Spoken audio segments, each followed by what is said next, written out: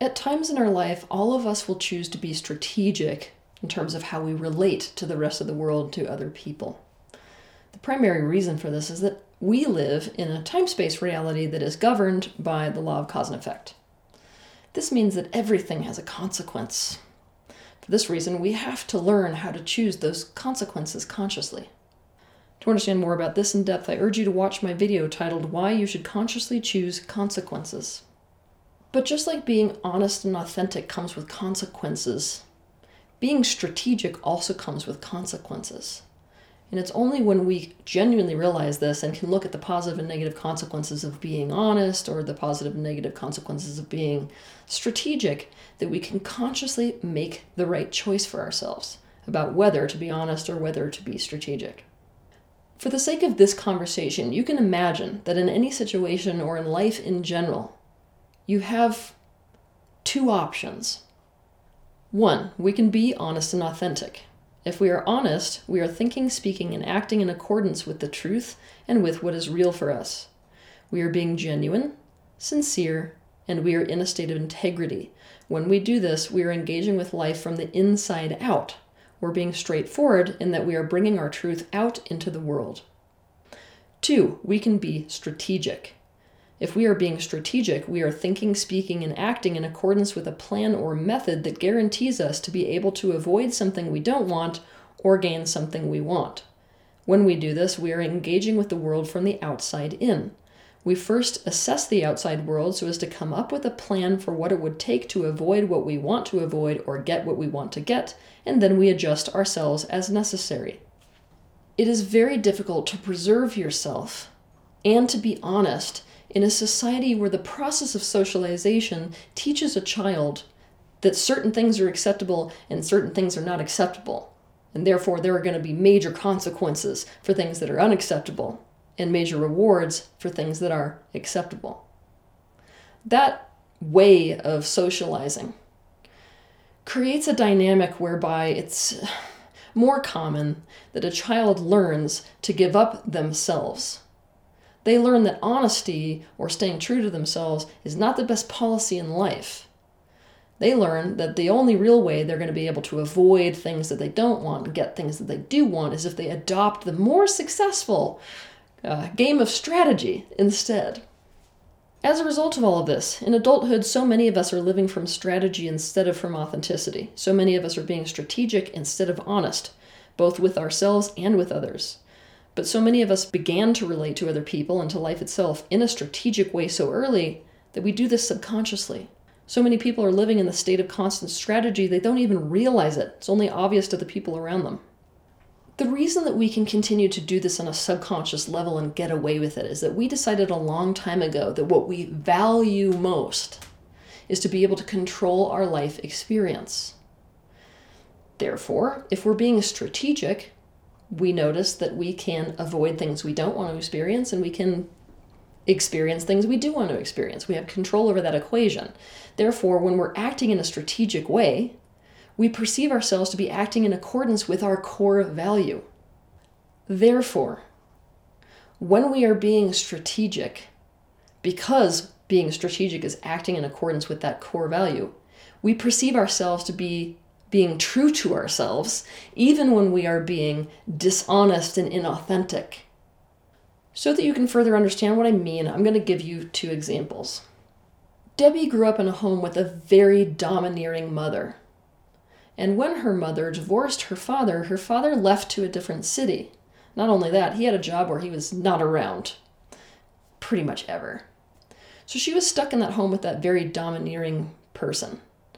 And whenever she expressed an opinion that her mother didn't like, or whenever she had a personal truth or a like or a dislike that didn't agree with her mother, the punishment was isolation. On top of this, whenever her mother or father made any decision, she was not considered in that decision. It's almost like you don't consult your pet when you want to go to the movies. You just leave them at home. Therefore, she felt very out of control. Feeling unaccepted by her mother and unloved by her father, she developed so much shame that Debbie decided the most important thing was to prove to herself that she was a good person and to be able to control her life. In order to feel like a good person and to be able to have enough control over her life that she could guarantee she could avoid pain and gain pleasure, Debbie became a very strategic person. Debbie blocked out any awareness of anything about herself that could possibly make her feel like a bad person. And if she was ever in a situation where somebody reflected to her something that might make her feel like a bad person, she would immediately reject that reflection and instead flip the whole dynamic through deflection and make it about them being bad and wrong instead. Debbie decided to do humanitarian work with her time and energy, specifically because doing so made her feel like she was such a good person and made other people see her as a good person. Problem is, she hated the work itself, and so if she didn't get enough credit or enough praise or enough approval or enough gratitude, she would get frustrated, she would quit with that humanitarian organization and just jump to go join another one where she hoped to gain those things. Debbie was also completely fully locked into the so that pattern. If you want to know more about this pattern, you can watch my video titled, "If You Want to Be Happy, Don't Do This." Debbie also became a very two-faced person. She was definitely deceitful and not straightforward. She would say pleasant things about a person when she was in front of them and unpleasant things about them when she wasn't. Even when other people accurately pinpointed her truth based off of her actions or on things they'd heard that she'd said behind their backs, she'd refuse to admit to it or to reveal that truth. She would deliberately manipulate people to believe she was completely in alignment with them when the reality is she was not. She would be openly considerate of other people and meet their needs. But because she wanted to obligate them to consider her and to meet her needs, she would enter into relationships with men who didn't know themselves well. And then she would help them to realize that their truth is actually the same as her truth, and that what they want is actually the same as what she wants. Debbie had lost touch with her personal truth and refused to face it. She would refuse to share what personal truth she did know if there were any negative consequences for doing so. So the reality is no one was ever really in a relationship with Debbie. They were in a relationship with a carefully crafted facade designed to be able to control her environment, avoid pain, and get what she wanted and needed. Ultimately, she caused herself and everyone that she came into contact with indescribable levels of pain. 2. Eric was raised by a transient stream of nannies. His mother died when he was very young, and his father honestly had no space in his life for a child, except for if that child was doing something in the moment that somehow puffed his ego. Eric realized very early on that he would never truly be loved, and that his needs would never truly be met unless he found perfect alignment with his father. He needed his approval. Because of this need to please his father, he gave up on being true to himself in favor of employing whatever strategy guaranteed him this. He dressed in a way that would please his father. He was praising and affectionate with him. He took up his father's favorite sport. He joined in on political rallies that belonged to his father's favorite political party. He told himself that he and his father were best friends. He married the girl he knew his father would love. And then, because this strategic way of being is what he learned to do in relationships rather than being authentic and honest, he just repeated the same damn pattern with her. He wore exactly what she wanted him to wear. He adopted all of her social friends and didn't bring any of his own with him. He convinced her that all of her interests was his interests as well, that everything she wanted was something that he wanted as well. He wrote down all his dark feelings in a journal, which he never shared with anyone. When she started putting pressure on him to get married, he went ahead and proposed. And when she decided it was time to have children, he said, "You know what? I think that would be a really great idea." Ultimately, Eric did get what he wanted.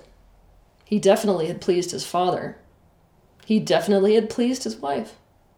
But it came at the cost of his entire identity. The cost was never finding out what his personal truth was beyond, "I want this person to love me." When Eric was 40 years old, he had a midlife crisis. Because he'd been living in this strategic way his whole life, he couldn't keep it up. Nobody can. There's an expiration date on being able to be happy and do that. As a result of this, he completely flipped on the people in his life. Overnight, he started acting like the victim. Like everyone else around him had controlled him into doing and being something he didn't want to do and be. Like he was living their life instead of his. He started acting as if they were controlling him for their best interests. He cheated on his wife Because his actual truth is, he didn't want a monogamous relationship. He wanted an open one. He stopped engaging with his kids because he didn't really want kids in the first place. He just thought that if he said that he didn't want a monogamous relationship and didn't want children, his wife would end the relationship. Of course, when he finally did tell his wife this, she had a nervous breakdown and moved back in with her mother. Then, Eric decided, wait, what's true for me is, I don't want to actually have my life be about my father's political party. So he joined the entire opposite political party. And he stopped showing up at his dad's house for holidays. He cut off the relationship entirely and became estranged from him. And this took a serious toll on his father's health.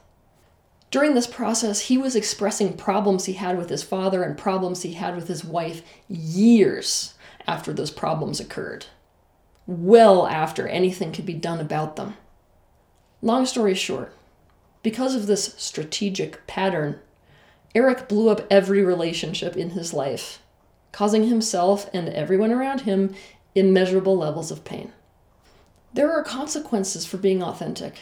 There are consequences for honesty. But I don't have to tell you about those consequences in this episode, do I? Because you've been living it long enough to see them. What's important to understand in this episode is that there are consequences, severe consequences, for living in strategy as well.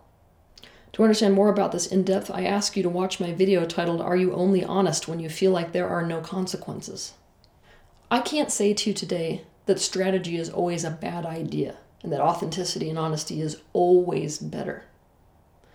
What I can say is that we are so unconscious about this dynamic between honesty and authenticity and strategy that so often the two are diametrically opposed. What I can say is that it is not possible to be stuck in this condition of being constantly strategic and to be happy or to have real relationships at the same time. And so, if you want a life that is quite honestly worth living, you have got to see, feel, hear, and understand what your personal truth is. From there, you've got to look at what the positive and negative consequences of being honest and authentic are, and the positive and negative consequences of what being strategic are.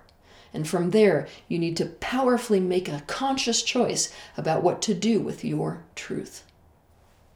Have a good week.